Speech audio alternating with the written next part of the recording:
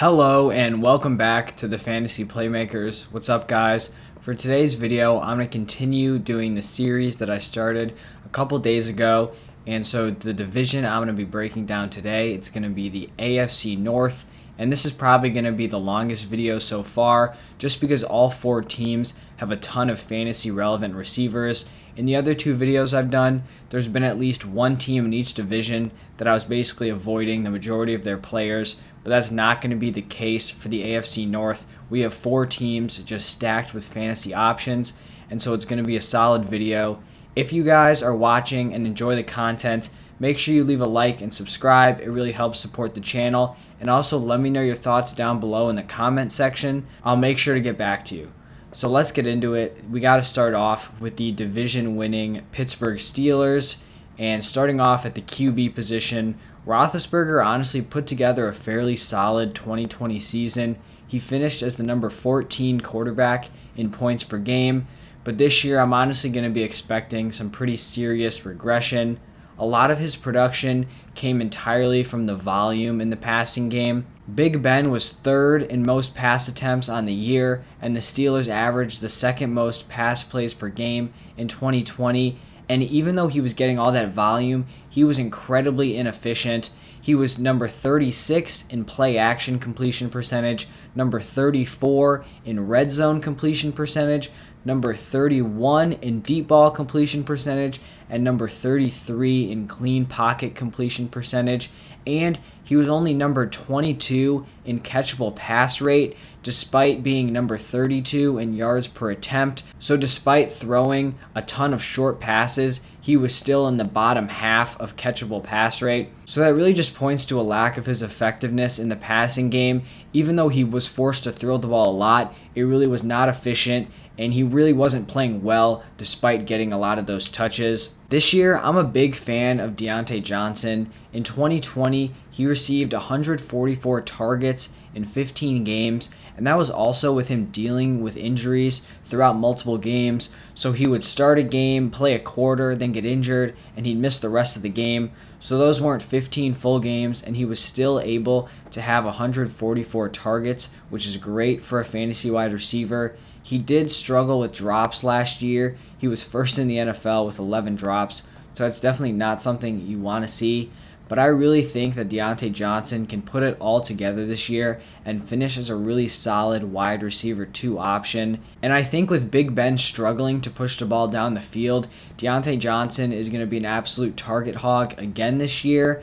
And really all he needs to do is catch the ball and stay on the field. Moving on to Chase Claypool, I talked about him in my second year wide receiver video, but he's a pretty tough guy to project just because his talent doesn't line up with the situation he's in.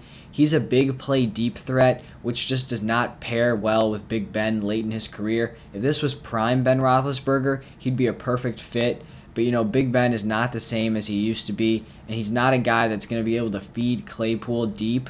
He's going to be a red zone threat, but really the question is whether or not he can receive enough volume to be a solid low-end wide receiver 2 or a high-end wide receiver 3, and I really think that's just up in the air on whether or not he's able to get that work that he really needs. The third wide receiver in this trio is Juju Smith-Schuster. And with Juju, I honestly think you know exactly what you're going to be getting from him. He's basically shown that he kind of struggles to be that true alpha receiver. He was able to put up some solid numbers with AB as the number 1, but once AB left, he really wasn't able to take over that alpha role like I think a lot of people were expecting. The Steelers aren't going to put him in positions to make huge plays. They showed that last year. That's not how they use him, but he is going to receive a solid number of targets and is going to be a strong option in the red zone.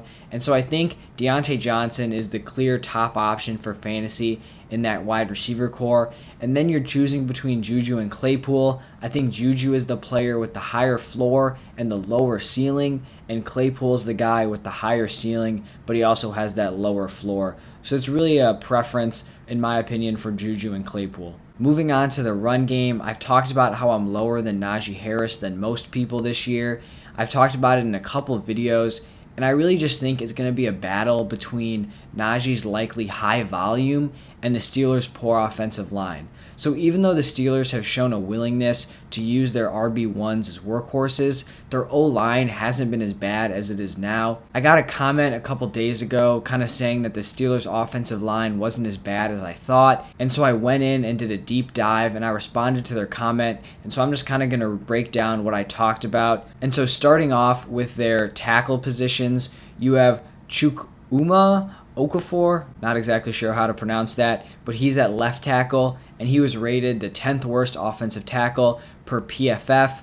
Then you have Zach Banner at right tackle, who ranked in the bottom 32% of tackles, and he's also coming off a torn ACL, which isn't ideal. You have DeCastro and Dotson as your guards, who were great in pass blocking last year. They finished as the top 5 guards in terms of pass blocking, but they were both in the bottom 23 of 80 guards in run blocking, and run blocking is obviously what Najee Harris is going to need to be successful. And then right now their center is currently projected to be 3rd round pick Kendrick Green, so a guy who hasn't even taken an NFL snap yet. And so I really think this O-line is a pretty big problem. And this is the O-line when it's totally healthy. There are definitely going to be injuries to that offensive line throughout the year. And so it's really just not something I'm comfortable investing like a top 18 pick in, which is where Najee Harris is going right now. If you do want to draft Najee Harris, you're doing it because of that huge potential workload. And I understand that, but you can't deny that this offensive line is a big issue. There's really not much to talk about here at the tight end position. I expect Eric Ebron and their rookie Freiermuth to basically split the work, and I don't really think either of them are going to be playable this year for fantasy. So that's going to wrap up for the Steelers. Now we're on to the Baltimore Ravens, and you have to start off at quarterback. And in my opinion, going into 2021, Lamar Jackson has arguably the widest range of outcomes for any quarterback, and that just really goes back to his last 2 years. So in 2019, Lamar Jackson was an absolute beast for fantasy. He averaged 6.3 points per game more than the number 2 quarterback, so that is a huge difference. That's even bigger than the positional advantage that Travis Kelce has. I mean, 6.3 points, that is just such a wide margin. It's crazy impressive. But then in 2020, Lamar Jackson pretty much busted. He was going as the number 1 quarterback. He was being drafted in the 3rd, sometimes even the 2nd rounds in competitive leagues. And so for him finishing as the QB9 in points per game, that's just a huge bust from where he was being drafted. I currently have him ranked as my number 4 quarterback, and I honestly wouldn't be surprised at all if he finished as the quarterback 1. He really just does have that potential with his running ability. And the Ravens also went out and drafted Rashad Bateman, who in my opinion is the best receiver Lamar Jackson has ever played with, which really just shows the lack of help he's been given at that wide receiver position if a rookie coming in is the best guy he's ever played with. And so I know that Lamar Jackson gets a lot of hate. People call him a running back. They don't think he can pass.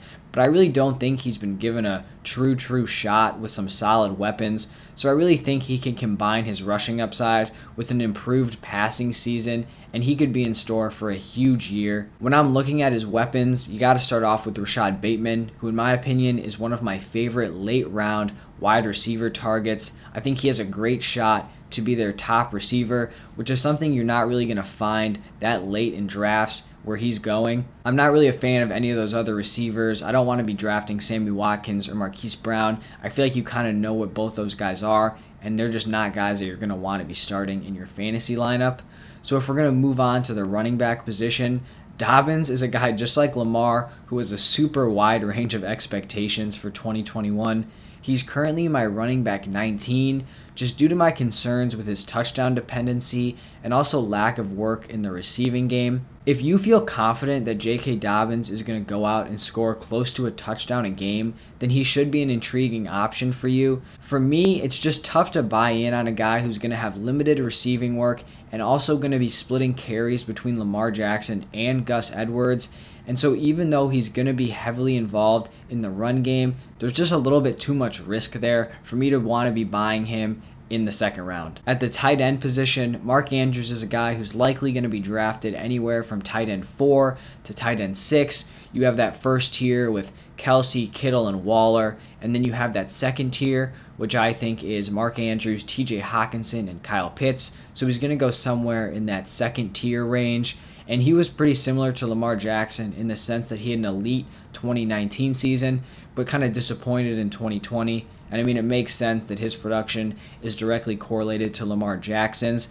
And I am expecting a bounce back year from him in 2021. And he's going to be a big piece of this passing offense, which I do expect to be improved for 2021. All right, moving on to the Cleveland Browns. At quarterback, Baker isn't a guy I'm going to be looking at for fantasy. I just think the Browns are going to be way too run heavy for Baker Mayfield to be relevant. And I think really the only way he's going to be fantasy relevant is if he just goes on an unreal touchdown efficiency, because he's just not going to get the chance to throw for close to 40 times a game because they're just going to be pounding that rock. And so he's going to be a guy who has to succeed by getting a lot of passing touchdowns, and that's just not something I want to buy into. And I think the same logic carries over to the Browns pass catchers. Even though I like OBJ and Jarvis Landry as players, I really just struggle to find a way for them to get enough volume to be wide receiver twos. We saw at the start of last year, OBJ was a guy who really had one huge game, and the rest of the games were pretty mediocre, and Jarvis Landry wasn't fantasy relevant when they were both on the field. And then even when Odell Beckham got hurt for the year, you would expect Jarvis Landry as the number one wide receiver to be a top fantasy option, and he just really didn't live up to it. So I don't like either one of those players in terms of fantasy. And I also don't really like any of the value for the Browns tight ends. Similar to the wide receiver thing, I just think this is going to be a run-heavy offense, and I think there's just too many targets that aren't going to get enough work for me to want to buy into any of them. The running back room is really where the value is in this offense. I love Nick Chubb as a late first-round running back. I really think you know exactly what you're going to be getting from him. He's a guy, he's going to have 1,200-plus yards, 10-plus touchdowns if he stays healthy. Kevin Stefanski created this offense to be run first, which is why both Chubb and Hunt are solid fantasy plays.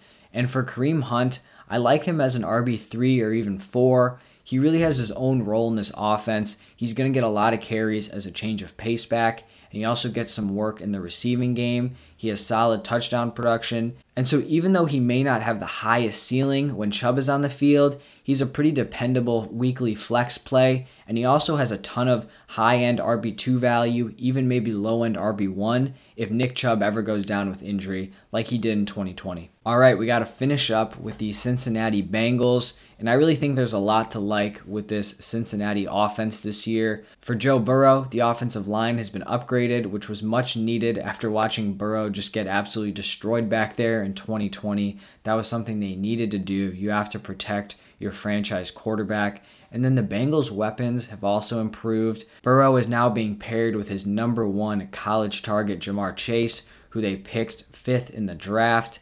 And for me, Burrow's creeping up close to my top 12. He's not right there yet, but he's definitely moving up in my rankings. It looks like his ACL recovery is coming along nicely, and he should be ready for week 1. He's already out there getting work in at those Bengals practices, which you like to see. He talked about how he thinks it's important for his teammates to see him out there, even if he's not 100% yet. And so everything is really pointing to him being ready to play by week 1. And when I'm looking at his weapons, I'm really starting to like T. Higgins this year. I think you're going to see people fading him because Jamar Chase is in that offense. But I truly think this offense could realistically support Jamar Chase, T. Higgins, and Tyler Boyd, especially because that defense is still pretty bad. And so this offense is probably going to have to pass the ball a ton, kind of like what you saw with the Dallas Cowboys last year in those games where Dak was healthy. The defense would just get them in a huge hole, and Dak would have to throw the ball a ton to get them out of it. I could really see the same thing happening here. I think Chase has a chance to come in and be that number 1, and I really think the chemistry he has with Burrow is really going to help him out a lot. I know I've talked about this a lot, but Jamar Chase was on that same LSU team with Justin Jefferson, and Jamar Chase was the alpha despite being a year younger, and you saw Justin Jefferson come into the NFL and just absolutely pop off. So I don't really see why Jamar Chase won't find success right away, and so he's definitely a guy I like as well in this offense. And then with Boyd, I just think he's still going to have that role in the slot. He may not have a super high weekly ceiling, but he's still going to get a decent amount of volume and is going to be a viable, maybe wide receiver 4 or 5 this year. Moving to the running back position, I'm really high on Joe Mixon this year. I really think he has everything going for him. We already know he's going to get a ton of carries and targets, And I think that with Giovanni Bernard being cut, it only helps Mixon out. I think he's going to see even more targets than he did last year. He's going to be on the field basically all the time. And I just think these targets and carries are going to be even more efficient now. You have the offensive line upgrades. You have better weapons to take some pressure off the run game. And so I truly think this is going to be Joe Mixon's year. And if I can get him as my running back 2 in the middle of the second round, I love that value. The Bengals are another team in this division that I don't really like their tight end options. I mean, there just really hasn't been a guy who stood out. You have CJ Ozuma, who played decently well in the first couple weeks before having a season-ending injury. You have Thaddeus Moss there, but I truly don't think he's going to be a full-time starter. I don't even think he got any playing time with the Washington football team. So I think he's just kind of there for some chemistry with Joe Burrow. But that's going to wrap it up for the AFC North. Thank you guys for watching and listening. If you guys enjoyed the video, make sure you leave a like and subscribe. I'd really appreciate it. And also, once again, make sure you guys let me know your thoughts down below. I'll make sure to get back to you. Thank you guys again. I'll see you guys tomorrow.